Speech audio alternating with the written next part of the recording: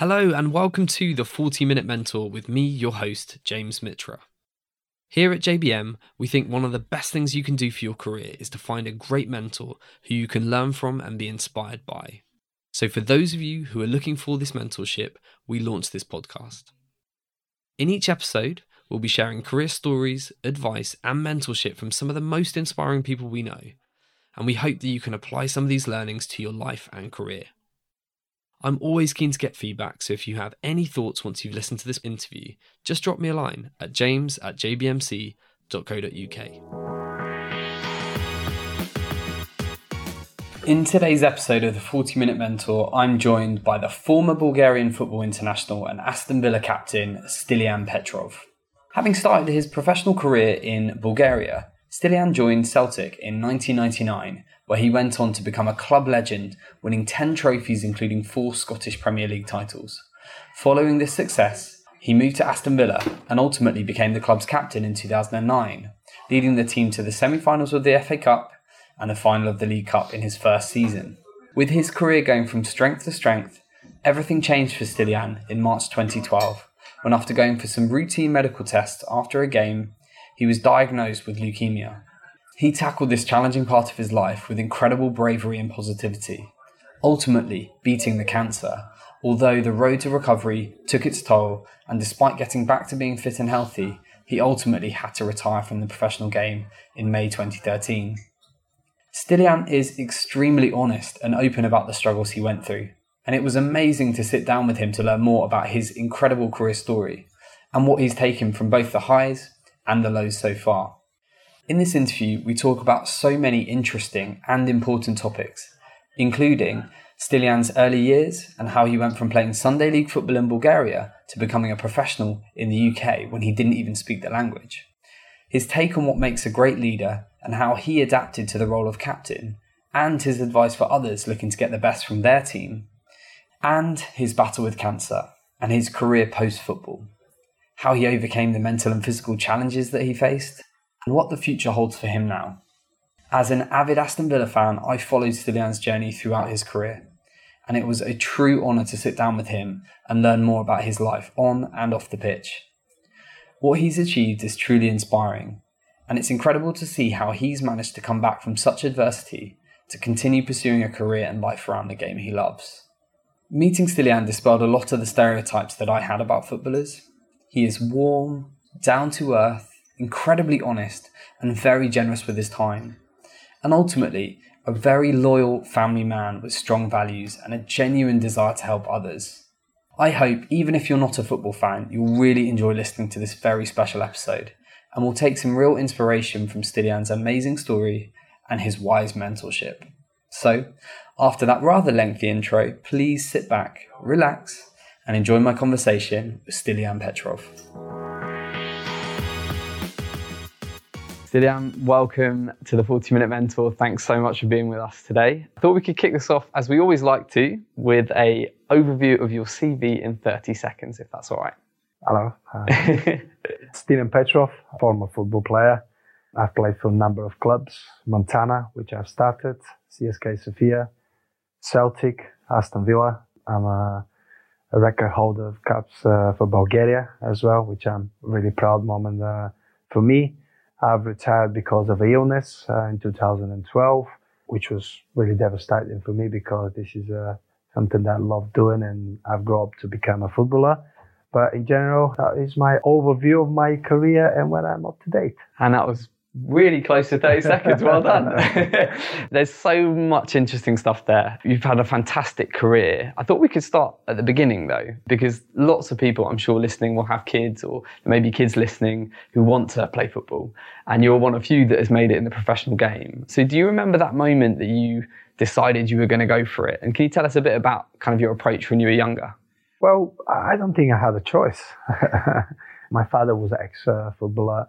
My mother was involved in sport as well. So my family altogether was a very sporty family. My granddad, he worked at the stadium as well. So when my dad was training, I was always around there. My granddad would look after me. I'll be always kicking the ball. I have the ball on my feet and I'll be just walking around the stadium and I'll be kicking it. And I didn't really have a choice. But As much as I didn't have a choice, I wanted to become a footballer. At that time in Bulgaria, we had a lot of good players. We had a lot of idols, players that played in a very high level. You know, Stoichkov, Leskov, Kostadinov. This is players that played for Barcelona, Bayern Munich, Sporting Lisbon, Hamburger. You know, a lot of big teams. And as a young kid, you want to look up to somebody and become like that person. And we definitely had so many to look up to, and we wanted to be like them. We wanted to achieve what they've achieved, because if you remember '94, Bulgaria finished fourth, and you know, the country was you know, in a great mood. We celebrated, and as a young kid, you know, willing to become a footballer, you had somebody to look up to. You wanted to become something that, and you want to achieve something that other people achieve, because you wanted to live moments like that. You want to be part with moments like that. So for me, I had great idols, and I wanted to be like them, which make a big difference in a young kid's dreams. Good stuff. And you mentioned your dad and your granddad, they clearly had an impact and an important role in that. How did they approach getting you along that path? Well, my dad was very strict with me. My dad obviously saw that I had potential, and I had the desire and determination to work hard to make sure that I do the right thing. So he pushed me really hard. He wasn't a softie. I remember that, you know, after every game that I played badly, he won't talk to me for about a few weeks, and you know, until I start doing things right. And that was me. But I wasn't expecting anything else. That was the demand from my dad. Some people will think maybe it's too harsh or maybe too demanding, but I believe that was the way for me to build up and make sure, because I always played with the older boys. I was always pushed to achieve, to push, to make sure that I've got that determination to catch other ones and to be better than the other ones. So it was a good approach for me. I got used to it. I expected to be the best when I come out after the training session, after the game. I want to be the best. I want to do the right things. And I knew straight away in my dad's eyes, if I haven't done that in the right way, you know, I'll see, instead of his eyes, I'll see his back. So he won't talk to me for weeks. But this is something that I've grown up with. It pushed me really hard, and I've managed to achieve what I've achieved in my career. Clearly, some of that tough love instilled the resilience you needed. I think a lot of people can relate to that. I'm sure you get asked a lot, sort of, what advice would you give to kids that are looking to make it as a professional footballer? But I'm also curious, as a parent myself to a 3.5-year-old daughter who I force occasionally to watch football with, what's your advice to parents, you know, to how they can best support their children who may have the potential to go that far?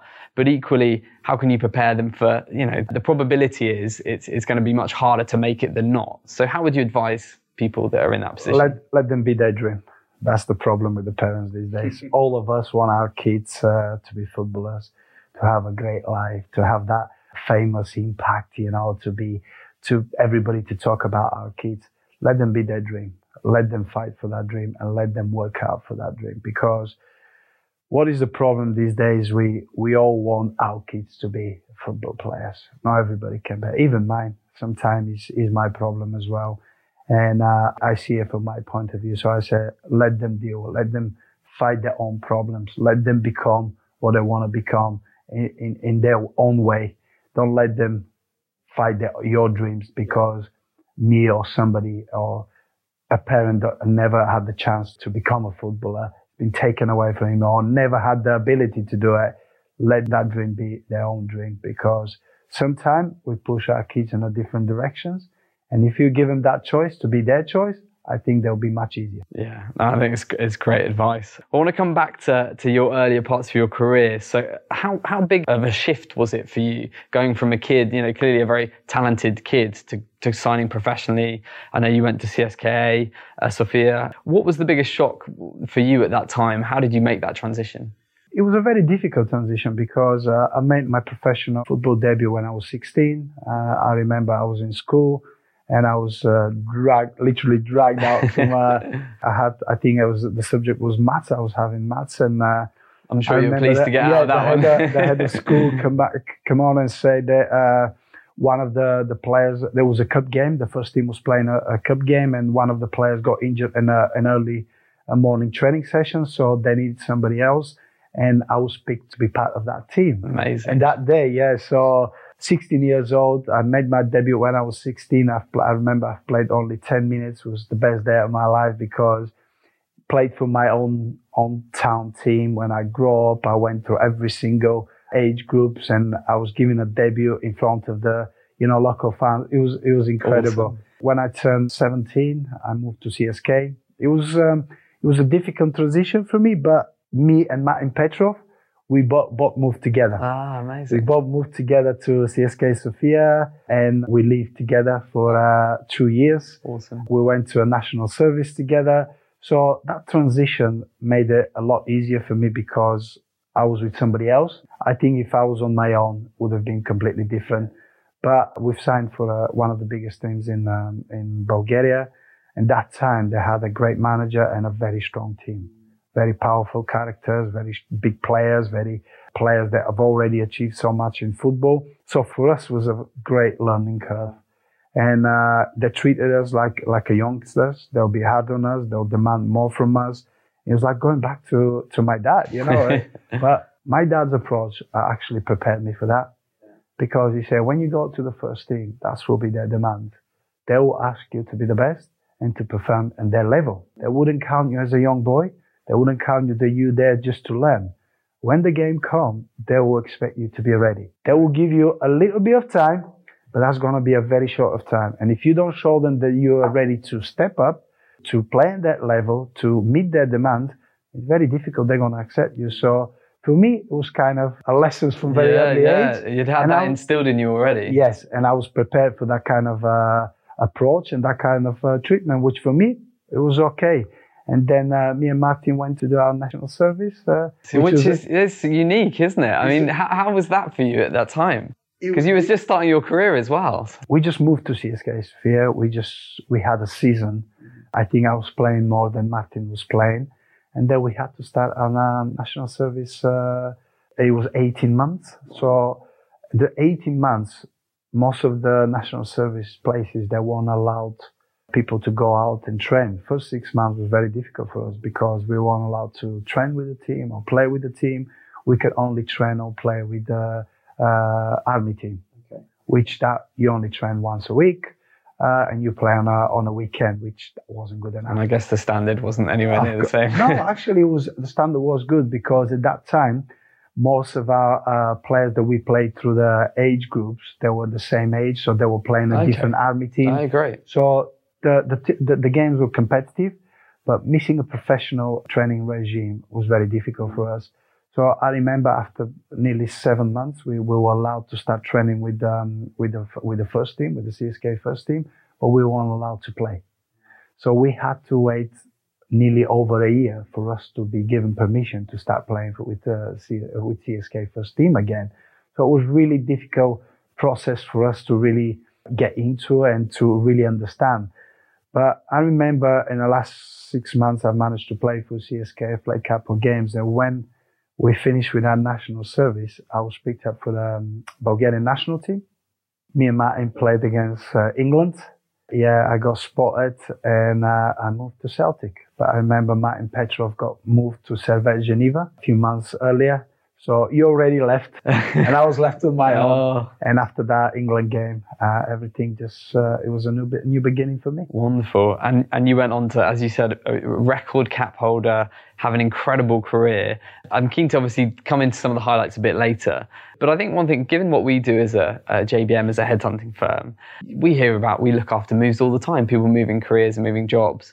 But in our world, it's kind of a regular thing. And we hear a lot on the football side about the transfer fees and, all those things, but we don't always hear about the stuff that happens, the other important things. So you moved from, a new country. I know you didn't speak the language at the time, is that right?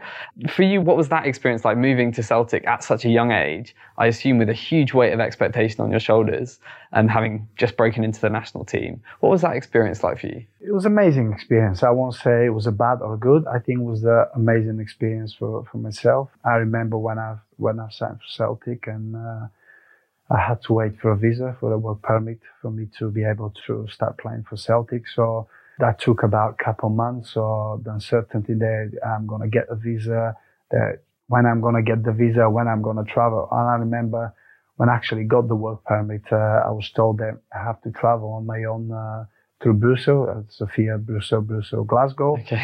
So my agent let me go on my own. This is my first trip going on my own abroad. Because we as a players, when we play for a club, you get looked after. When you say we're traveling, we're playing European game, okay, everything is organized for you. You get your bag, you prepare your bag, you make sure the player liaison takes you, you guys got this, and this. I'll see you at 8 o'clock in the airport. You go, you drop your bag, there your passport, you checked in the plane, in the hotel, play the game, come back. Brilliant. So easy. Easy. Yeah. But when you have to travel on your own, then it's completely different. Yeah, of course. And it's completely different because, first of all, I wasn't speaking any English, which is the biggest problem for me. I never travel on my own. I never been through Brussels. I'm going to a country I don't know what to expect.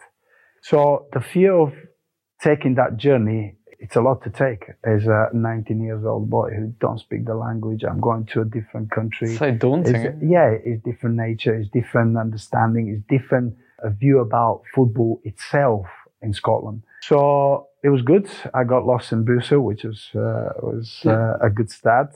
I managed to land in Glasgow. Brilliant. Walking out, pick my bags, 2 bags, walking out. What I can see is media, a lot of media out there, TVs, press, everything. Now I'm thinking what I'm going to say. No word of English. I'm panicking now. Oh, no. I don't know what's happening. The guy who's supposed to pick me up from the club, he's late. Nobody's there. People asking questions. I'm just shaking my head. So all of a sudden, from looking forward to go abroad, to be able to develop everything I worked for, all of a sudden, I'm going to a panic mode. It's like, what's happening here? I can't explain anything. I can't say anything. Who is here? So that goes through. And then the next chapter starts, meeting my teammates, facing the demand from the Celtic fans for the club itself, because Celtic it's a demand. Playing for Celtic, it's demanding to succeed. You have to succeed in some way. And people there don't wait for you. They don't wait for you to adapt. It's same like my transition from, growing up as a young player. Yeah. If you want to achieve it, you work hard, you move on. Going to CSK Sofia, people don't wait for you. You have to get in straight in. Same as Celtic as well. But for me, Celtic was completely different because I always believe the communication is a way forward. You have to communicate. You have to understand the culture. You have to be able to understand what your teammates want from you and what you want from them. But when you're not able to do that, it makes it even more difficult, more harder. Then I will start hiding in training. I will start hiding away from, communicating with my teammates because I couldn't understand. I couldn't give them a feedback. They'll ask a question. And you can see at a certain time the players will start pulling away from you because they don't get the feedback. They don't get the communication. They don't get that engagement from you. When you start seeing that, you're in trouble. Yeah. Which for me, it was the most difficult thing to deal with at the start. And how did you go about that? I mean, it's scary enough moving countries, let alone not speaking the language. But then, I assume you're under pressure from day one to show them, to repay the faith that they've shown in you.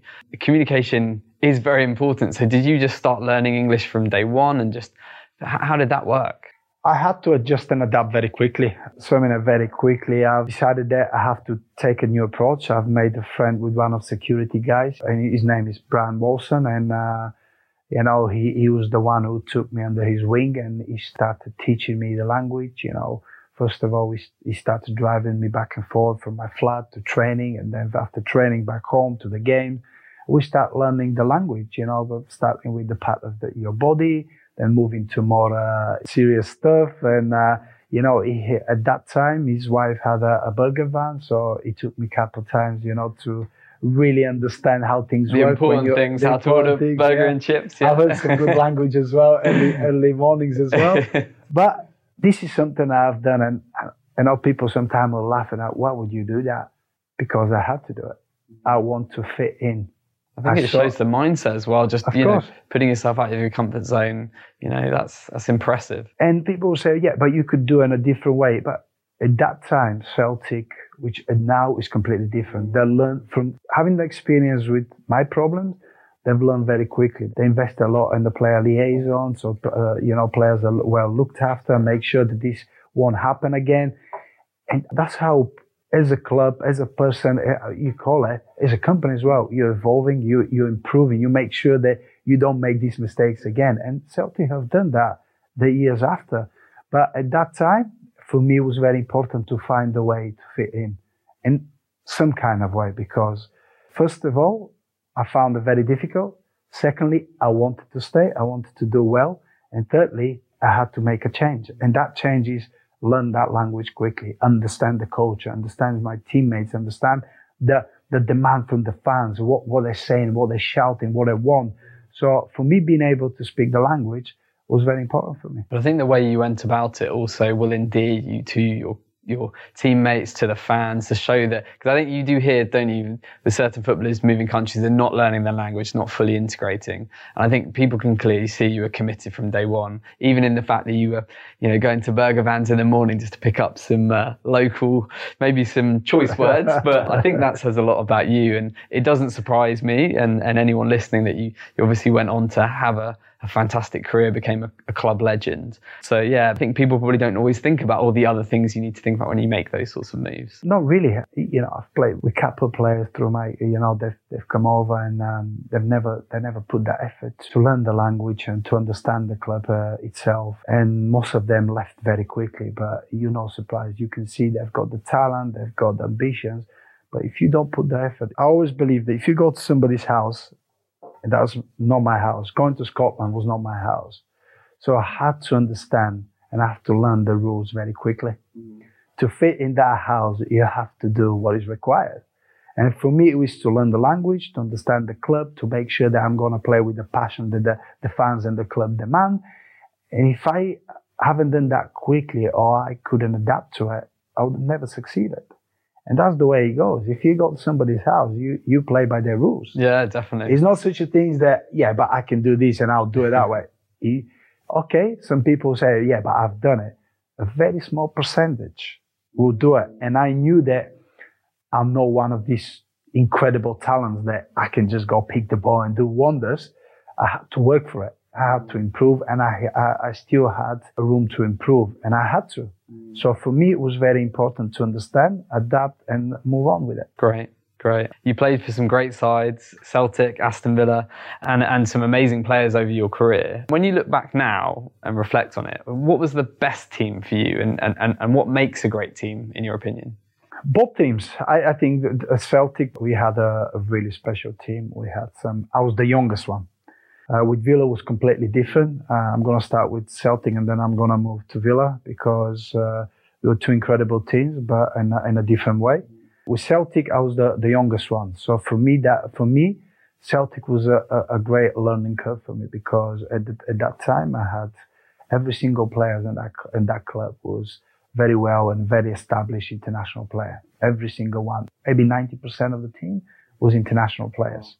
They were playing regularly. They had more than 50 caps each of them. Some of them, but like Paul Lambert, already won the European club. You have Henry Klaassen, you've got Chris Sutton, you've got John Hudson, you've got Jos Volkaren, you've got Johan Melly. Incredible characters. You don't describe them as legends or good players. Characters.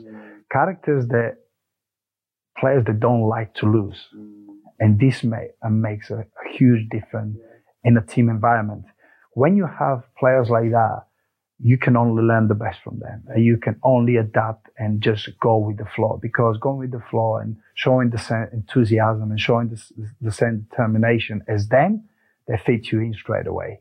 And you just land in the right way. And we had a great desire to win with that team, and we've achieved so much.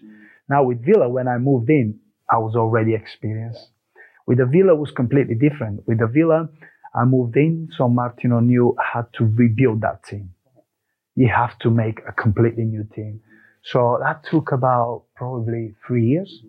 So 3 years, I was coming as a big name, first signing, coming as a player who used to score goals, make difference in the game. All of a sudden, I found in a team that is just rebuilding. So I had to be very patient. I had to work even harder. I found the league even more demanding, more physical, better individuals. which for me was another learn. I told that coming here, I was already learned enough. Yeah. Coming here, I had to step again. I had to make sure I'm improve in a different way and support people, because at the time I was the experienced one. Yeah. And you had a lot of you Stuart Downing, you had Ashley Young, you had, Gabriel Bono, you had a lot of young boys coming through. So you had to be supportive. And as much as I had to pay attention for my individual performance, I have to make sure that I helped others as well, which was completely different. But again, Martin O'Neill made another team with winning mentality and great character. Amazing. Yeah, great sides and some great players. It's probably a slightly unfair question, but is there one player that stood out to you as the best? And if so, why? Because I'm sure listeners will be interested. No, it's I will pick one, and I don't think many people can disagree in this. That's Henrik Larsson. Yeah. What a player. I mean, the stats, the way he's presented himself through his career talks volume about his achievements. But being his teammate and a friend as well, I know how good he is. He's just a complete player. He knew football inside out. He was the great professional. He was one of these quiet ones. I call him quiet assassin. He's the man who, when the team was in trouble, he always come up with something special. He always be there for us. He always supported. He always make sure that every time he come out of the pitch, he would have enough, not just for himself, but for the team as well. And when you have somebody in that team, then you look up to him. You want to be like him. You want to follow him. You want to play for him. You want to play with him as well. So this is the reason that I will pick Henrik Larsson. I've played with many other good ones, but he stand out because, like I say, he's a complete package and he's got everything. So I will probably stick with him. It's a great answer. And I think there's something about those sorts of people, whether it's in the business sense or in a sporting context, but those sorts of leaders, they really galvanize the team. And like you said, you want to play for them and with them, and they kind of raise everyone up. You've, had a very successful career as a player, but also as a leader. And that kind of is a nice segue into the next part of our chat, because I wanted to talk a bit about captaincy and leadership. When you made the move from Celtic to Villa, I know part of that was linked to a change in manager. I know you knew Martin O'Neill as well before. Can you tell us a bit about the importance of having a good manager for you and the effect it's had in your career, and what separates maybe a good manager from a great manager? A lot of things separate it. It's very the way football is going now. It's me working with Martin O'Neill. It's about trust. It's about trusting somebody that I knew that if I work hard, if I do the right thing, I have a chance to play. To play for a man who wants to win, who wants to achieve, who already achieved not as a player only, but as a manager as well. So for me, that was very important. Trust, loyalty and respect is very important. This is the three things that you have to understand, and this is what I always believed in. And this man had it with him, and it was very easy choice for me to go and play for him, to move from Celtic to Villa. For me, it was a very easy choice because I knew that he's going to a club he wanted to achieve. He had the support of Randy Leonard, the chairman, as well. They wanted to create something special at Villa as well. And down the line, they've showed that they've worked very well together. And my choice was the right choice. But having these three things in me, and when you look into this and you say, who I want to play with, why I want to play for this manager, what is good that a manager does for me, what I do for him. It's not just what I do for him, but what he does for me as well. And he showed me from day one that he's trustful. And when you have somebody that's trustful, even when you don't do well, and you've got the eyes to look at you and say, you know what, you're not good today. You need to get better. You don't get offended. You just want to have that, and you want to be back in these good books. And this for me was very important. And Martin O'Neill had that in him. He had that aura to go and speak to people, to understand people and manage people, which was the most important and more important, actually, the tactical session or the session he's going to put on. Because Martin always believed that if he had a team, if he buy a good player and he put him in the right frame of mind, he always play for him and he can always get extra 20% of him. And this 20%, if you look at it, this 20% will make a big difference through the season. and through the years as well. Definitely. No, very, very inspiring leader. And clearly a lot of those qualities, rub off on players. And clearly for yourself, you worked closely with him and became the captain of Villa in 2009. So had being a captain always been a goal for you? I know you also captained your country many times. And if so, what were you doing throughout your career to kind of lay those foundations to become a good captain? A lot of people, it's a big dispute about, and it's a lot of question about, are you a captain material? Do you become a leader? They build you as a leader? I think you can spot a leader, or you can spot a positive person from the moment you meet him. I think that's how you know that you've got that ability to lead or to support people or to lead in the right way, because you get leaders, but sometimes you have a bad leader. Yeah, true. And for me, it was really understanding when people saying to me, oh, you'll be a great captain material, you should lead the team, you should that. When people start asking that, you start asking yourself question, leading in what way? Leading how? What was the right way? Do you support? Do you lead? How you lead? And what direction? Because you have to lead in the right direction. And you're judged if you've been a good leader or a big captain afterwards. It's not in the current situation or that season or the season after. Maybe 10 years later, people talk about it. If they talk about it, that you led the team or people or a person in the right way, I mean, you've done it in the right manner, in the right way. So for me, it was really to understand my teammates, because people do forget that we're just human beings. And we live our lives like everybody else. People in this room is not different. Us as players, we've got the same problems. Like you. Yeah. I had the same problem. You go back home, your wife done online shopping, they say you need to go back and return it. I've got the same problem as you have. And this is problems. People have a family problem. They have a problem with young boys with their girlfriends, or with the wife, or the kids know well, or family reasons, or sometimes they'll come and know right friend of mine, and you have to understand this. Yeah, being able to relate to them. Of course, if you're not being able to relate or to communicate, we're going back to that communication. Yeah. It's very difficult for them to trust you to lead. You sometimes have to understand that who has to be pushed, who you have to put your arm around. Not everybody is the same. Everybody reacts and respond in a different way. So for me, it was really about understanding people, being able to adjust and move into it to support him or push him. Yeah. This was very important. If you manage to do that, your job becomes easier. But as mentioned before, I've played in the two very special teams. For me, it was easier. Yeah, fair enough. Because I haven't had to do a lot of work, because the boys are coming in the right frame of mind, because they knew to win, they already went through all the difficulties through their career. They knew what is to take to become a leader, to become a winner, to win games, especially at that kind of level. So for me, it was an easier job, but I still had to be in a good place, and I had to monitor it very closely. Yeah, definitely. Did your leadership style change throughout your career at all? Because you're clearly, and having met you a couple of times, you have a natural charisma, you're a people person. So it doesn't surprise me that your teammates kind of bought into you. But did that evolve as you got more senior and more experienced? Yeah, I think you become more calm, more relaxed. I think you assess the situation in a different way. I think when you're younger, you think that everything has to be intense, everything has to be rushed, you have to be louder. But then you realize that, sometimes a calm voice can lead the team in a better direction, actually being aggressive. So having the different situation and having different individual cases, you kind of learn and move on and lead in a different way, which I think is same as everybody else. Yeah. Working in an environment with 25 different characters, so the different company. If you work with 50 people, everybody is the same. Not everybody comes smiling in the morning. Somebody's a moody early morning guy. Yeah. Somebody's happy. I'll have boys, coming and not saying good morning. And, I have to have a word with them. It's about respecting your teammate. Yeah, but it's not disrespect. I was just tired. I was just say, yeah.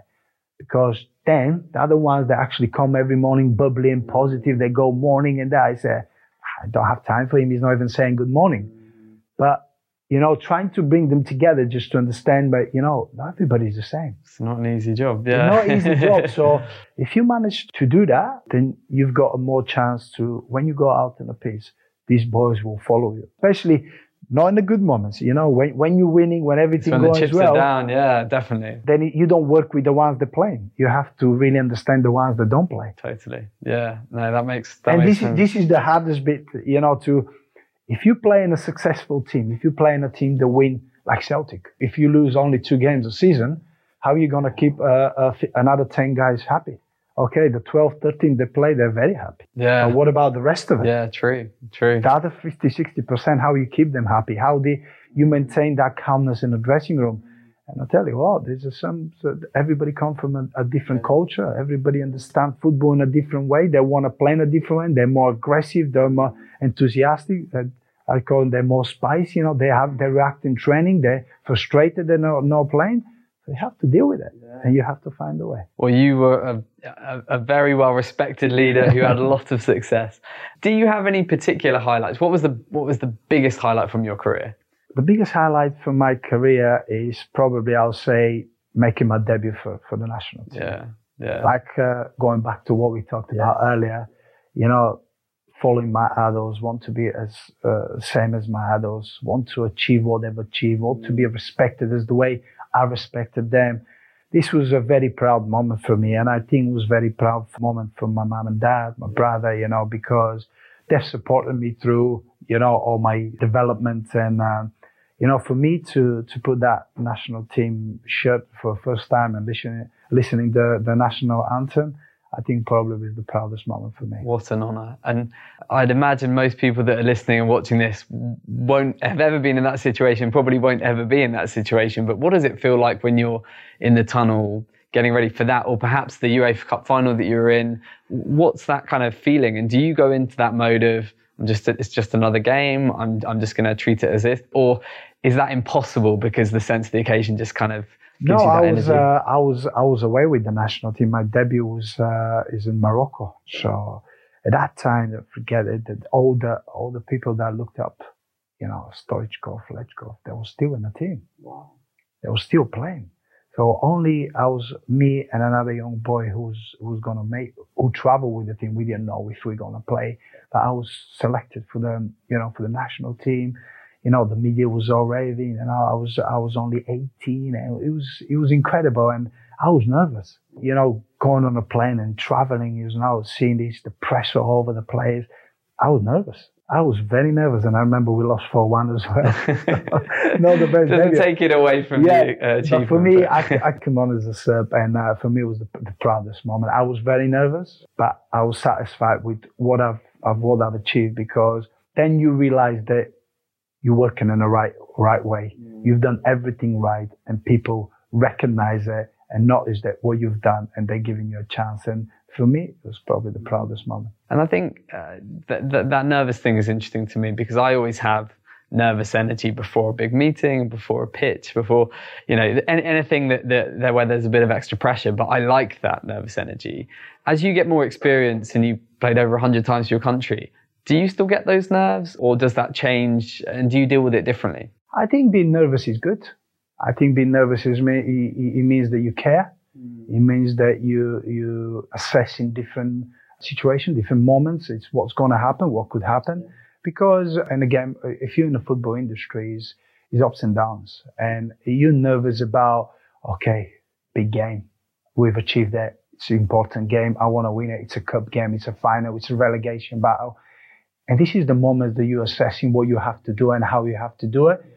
And you know what? The soon the first whistle go, that nervousness go. Because you're already in it. You're already in it. You're just doing your job. I know what I'm doing now. Yeah. I know what I have to do. I know how far, I have to run, how hard I have to run. You go into the halftime, you're assessing again. Nervousness is, you're calm now because you're already in that situation. Yeah. But this is normal. I wasn't particularly nervous. I had a lot of adrenaline. I was looking forward to play the game.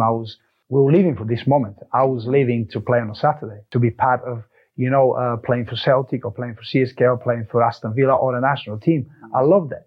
I love traveling, flying over the globe to play for the national team. People say, oh, you get tired. Yeah, but I love it. This is what I want to be. This is part of me. So Yeah, I'm nervous. Wow, get tired. Oh, I'm nervous because I won't be able to play successfully for the team, for my club. No, you never work that way. You embrace it. Yeah, no, you definitely. have to.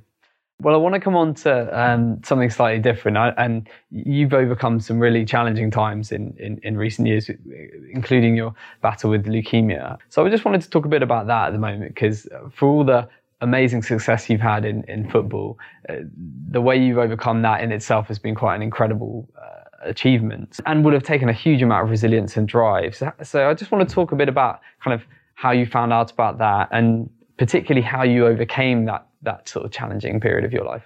Well, it was it just found out very spontaneous. It's just one of these things that you don't expect in life. There's a question in what was me and how did it happen, and this how everything started.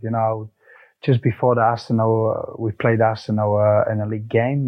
The week leading before the game, I felt a little bit unwell, like nothing really much that you have to worry about. There's certain things when you're a dad and a father, your kids go to school, nurseries, and they bring different viruses, bugs, and that. We all been there. Yeah. But leading to the game to Arsenal, I felt a little bit unwell. I didn't think I had to worry about it. I was just kept training, and I sweat it out, and I'm just looking forward to the Arsenal game because it was a great stadium, great occasion, and I didn't really pay attention to it. It's one of these things that you just brush it aside, you sweat it out, and you go. But the problem for me started not much with the leading to it. It's actually during the game, what happened during the game, and how my body reacted, and how I couldn't control my body, and my mind was asking for one thing. It was sending one different information for my body to do these things, and my body wouldn't react. This was the worry for me at that day. After the game, we had a little incident in a half time. I wanted to come off because I didn't feel right. A few of the boys jumped in, and Alex McLeish, wanted me to continue and help the boys the way I've always done it. So I think the adrenaline kicked in, and I've managed to finish the game. I was on the pitch, but my mind wasn't. My mind was completely different because I knew that something is not right. And it's not normal. It must have been scary. Not really scary. It's just the doubt about not finding out and not having the answer. This is the worry for me. And when we don't have the answer to a question, if you have the answer, then you can adjust and you can move on. But at that time, I couldn't find an answer. I couldn't just not find the way out, I was saying. After the game, I was on the bus. I had a little temperature again. Nothing really the raising concern about what I would actually find out in the following couple of days. But everything went through it. We've lost the game. Mentally, as a person, I was there. Mentally and physically, I wasn't there. So it was two different persons that day. The following week, because of the Muamba's case, of course, yeah, we had just a heart test. And the doctor decided to do a random blood test. So he just wanted to find more about the boys, to make sure everything is in the right track, everybody's recovering well. So a few days later, skipping all the little stuff, and a few days later, I was diagnosed with acute lymphoblastic leukemia. A shock that, first of all, for me to really understand and answer another more question that I couldn't answer, again, why me? How did it happen? What's the way forward? How I'm going to get rid of it? What kind of treatment I have to go through? So this is the questions that was really, really concerning me. And also that I had to make sure that, first of all, I had to break the news to my wife, to my family, to my friends. So it was different stages of, being diagnosed and what you have to do and how you have to do it. I had to go for a second opinion. I had to make sure that the diagnosis is right, because sometimes, it's a blood test. People do make mistakes, and that. It was confirmed. So for me, I had to, in the space of a week, being a professional football player, everything going well for you. I was negotiating another 2-year deal with Aston Villa Football Club. The family booked a holiday as well. So from everything looking great, life and good, is cruel, isn't it? It's brilliant. In the space of that week, I started a treatment, leukemia treatment. First week was just the steroids, high dose of steroids, and for the rest of the 3 years, it was all chemotherapies, journeys to the hospital, seeing the kids less and less, wondering, just living day by day and just wondering if my next bone marrow test will be, I'm in remission, I'm not in remission, what my next 6 months will bring. So all these stages I had to adapt and fight in a different way. But, I fought it day by day with the hope that I always had, with the belief that I can go through it. The percentages wasn't as high. With the leukemia that I had, with the kids, is very successful. With the older people, not that successful. And I was between. So when I was asking the doctor, well, what was my success, right? And they were like, well, in that category, you're between. Okay, so between, he said, we don't have stats for that kind of. Usually, older people, this is what is it, younger people. So when you don't have the answers, it becomes even harder. Because when you go to treatment like that, the doctors, the nurses, people that are around you, they don't give you that definite, it will work. It will be good. If you're in a business, you look at a number, you go, 2 + 2 is 4. But when you diagnose, 2 + 2 is 4, you're going to go, I don't know. We may need to go 3 + 1. Can't guarantee anything, It's in a different way. You look in a different way, but you don't equal the same. You just don't know what to expect. You don't know if that's going to be the same at the end. And is it luck? I'm lucky? I hope so. I can't give you a definite that because, I've become friends with a lot of people that never made it. And they fought really hard. Some of them, the chemotherapies didn't work. And, am lucky? Probably. And I do appreciate every single day. I do go up every morning and I do appreciate and, look with a smile to, being alive and being able to do things that probably not many people have the chance to do it. It's so inspiring and wonderful to see you so well. I know you're still playing football and you look in great shape, but I know it will have been a terribly difficult time. And I have had family that suffer with the same illness and know how awful the treatment is. But do you think that some of those qualities that were instilled in you, throughout your professional career helped you tackle that? How did you deal with it? I think the mostly was the positivity. I was very positive, and to be honest, at that time I realized how important is the support of the closest people, my wife, my family, my friends. Because it must be awful for them. I mean, for your wife. Yeah. Yes. When you're in that battle, you have a different mindset. You know what you have to do. You know the struggles in you. But the problem is when you see the people around you suffering because they don't know how to help you. I've seen my wife asking to what she can do. I remember having one of the chemotherapies, and I went with incredibly bad bone pain. So my whole body just went in a seized, and I couldn't move, and I was in a big pain. And she's sitting above me, and she was like, "How can I help me? Can I massage it? Can I stretch it?" And I was that tired, and I was down that much pain, and I know that she can because it's in me. I'm fighting her, and she couldn't do anything, and I can see her. I'll just shake my head, and she'll go back in a corner in the room, and she won't be able to do anything. This is the harder moments that you look at it and go, okay, I'm going through it. Do I have to put other people around me through it? The helplessness of the situation. And that was the biggest problem for me. But that positivity, the belief, the courage that I had to still fight and be able to still be here because I wasn't ready to give up. Yeah. I wasn't ready to give up. And, it was the most precious thing, and that's your life. Yeah, definitely. And you have so much to live for. I'm sure that will resonate with people, and anyone listening will be really inspired by that, particularly if they're going through similar sort of battle at the moment. I guess alongside the physical side, and you were, I guess, an elite athlete at the peak of your career when this horrible illness hit.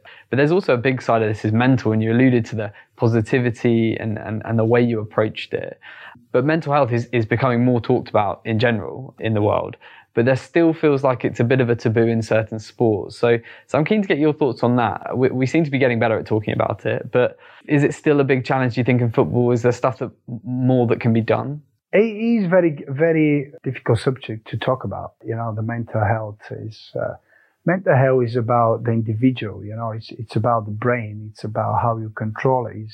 The brain can send you in a different moods and a different direction. And people say, the only problem I think with people with the mental health is no sharing, no opening up, and no letting other people understand their fears, their problems. Because having your own mind, you always think this is right.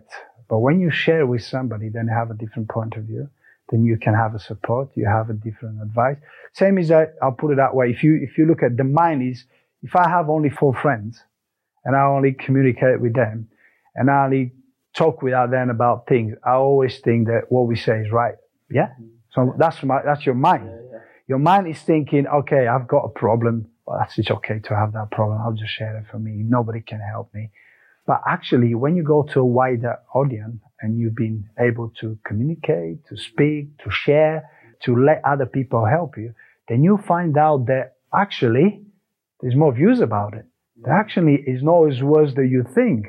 And the mental health is about sharing. And don't forget, most of us at the moment, what was the biggest fear is about being judged. It's been, being judged, and it's been, to fail. Is that the worst? No, it's not. We all fail in some kind of forms in life or in sport or in business. This is the part of the life. This is the part of the circle. And a lot of people don't understand that. And like I said, mind is a very difficult area where you can control it. And if you want to control it, you have to share. You have to make sure your brain works in a different dynamic, in different intensity. If you think that you're the only one who can help yourself, you're in the wrong place. I think it's great advice and a really important point. I think the more we talk about it, the more we open up, the better it will be.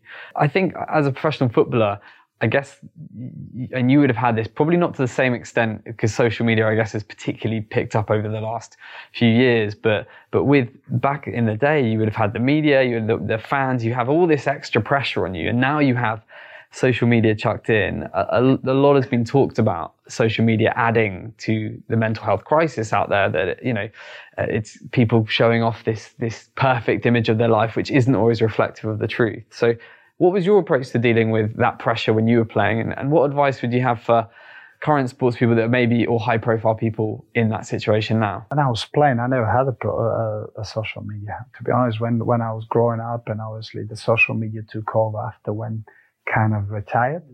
So probably I'll say I was lucky.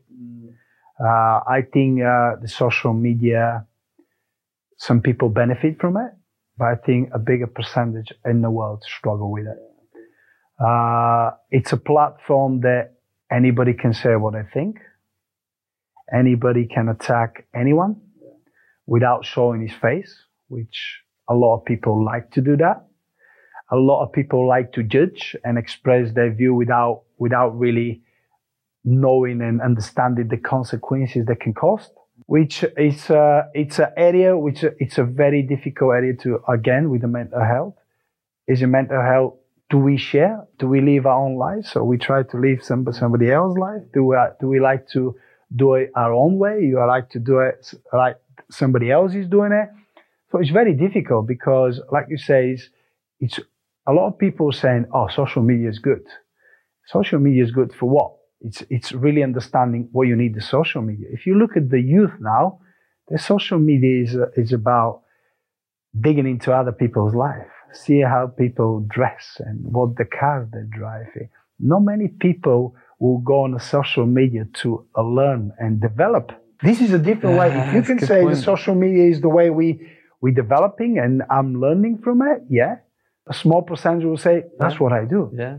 That's what, but mostly they're not doing it. No, true. They're just doing it because, you know what? I'm talking about point of view of, say the pundits, they will go and express their view. And then you have about 100,000 going and saying, oh, this is wrong. This is out of order. Is it? Yeah. It's just somebody's point of view. And all of a sudden you have 100,000 jumping in because, oh, we don't agree with it. Well, okay. Then it becomes a problem. Yeah, totally. Yeah.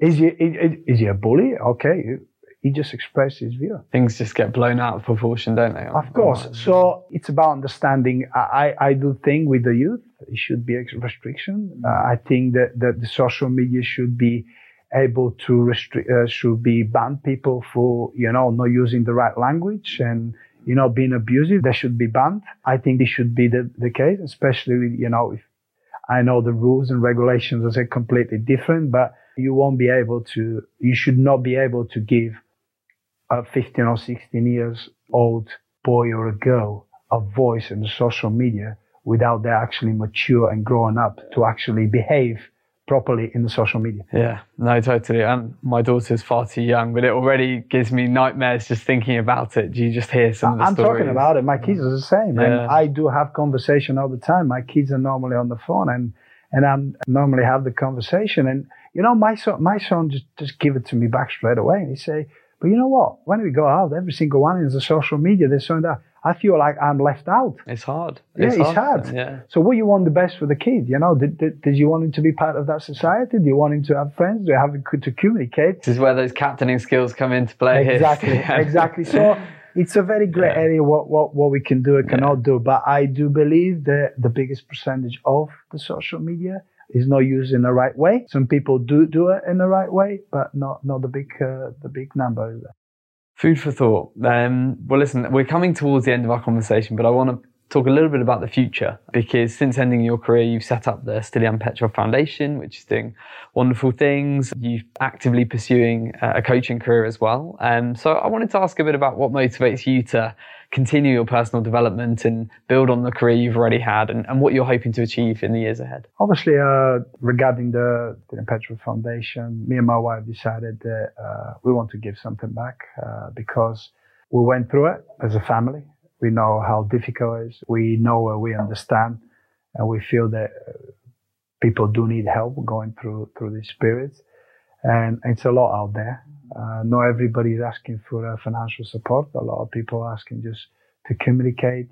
People have finished their treatment, so they just want to make sure they want to see the point of view of somebody who went through it, how they go back to their normal life, how we can support them.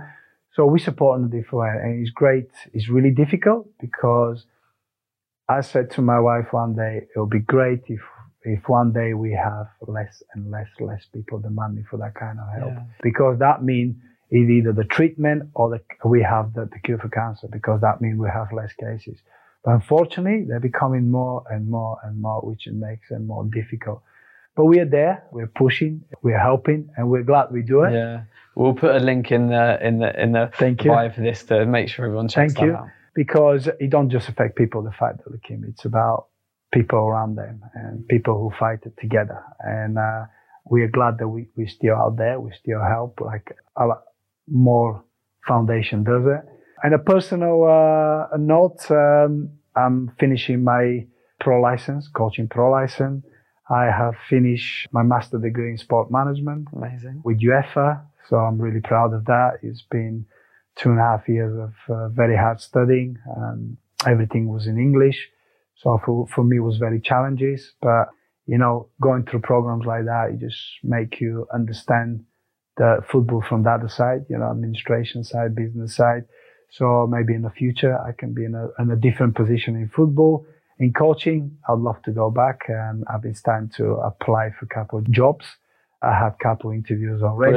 Brilliant. It's been a good experience, and I hope that sooner or later I'll be back to where I belong, because I believe that when you've been in football for that long and you've been through that many good and bad moments, I do miss it, and I do believe that I'll do a good job, but one day I'll have that opportunity. Well, so that's why I'm up to date. Yeah, I can't wait to see you, Matt. I think you have all the qualities to make an amazing manager and or coach of a top side, and very much look forward to seeing that happening. I guess on that note of transition, given what we do, we see people transitioning careers all the time, but particularly for professional sports people who I've spoken to a few over the years, it can be a very tricky thing, leaving the height of your career, you've been building towards something for such a long time. Do you have any advice for anyone listening that's in that situation, maybe coming to the end of their career and looking to transition, whether it's within the sport or to something totally different? Yes, first of all, there's always opportunity out there.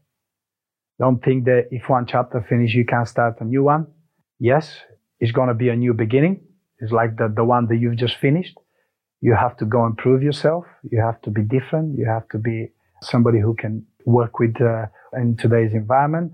So don't stop. Keep moving, keep pushing, and it's always going to become that opportunity for you that you can fit in and become somebody else. That's great advice. And for you, over the next 12 months, Stilyan, what do you hope to have achieved? And perhaps maybe some, if you give us your hopes for your old club, Aston Villa, who are back in the Premier League as well? Well, I would like to be involved in a coaching side. I know, like I said to you before, I know it's a new beginning for me. I know I have to start and I have to prove myself again, which is totally understandable, like everybody else. About Aston Villa, great to be back in the Premier League. We started the season shaky. We've played some good games. We've played some of the games we played part of the game very well. It's a long season still. It's a long way to go. I believe that I think the club will consider the situation and the next transfer window, and I think probably they have to add on some little bit more quality. But I'm sure that they're aware of that, and I'm sure that they're going in the right direction. From one Villa fan to another, I'm keeping my fingers firmly crossed on that. Amazing, Stilyan. Well, my last question, I guess, for anyone listening or watching that's thinking about a career move or just in need of some mentorship, given the name of this podcast, what kind of parting piece of advice would you like to leave them with? I always advice is, enjoy your life. Make sure you get up every morning, you smile, and you do things that you like to do. Because everything else, you can learn, you can adapt, and you can progress. So there's no point worrying the things that you think is going to cause you problems, because every problem have a solution. And that's the way the way it is. And just enjoy it and make sure if you want something, go and get it. I think that's an amazing way to end. Thank you so much, Stilyan. It's been an absolute pleasure to meet you. And yeah, very excited to see what the future has in store. Thank you very much. Thanks. Thank you. Pleasure. I really hope that you enjoyed that episode of the 40-Minute Mentor. And if you did, please leave us a review and tell your friends so we can continue to bring you awesome interviews from inspiring entrepreneurs and business leaders. Please also feel free to reach out at info@jbmc.co.uk. Thanks again for all your support.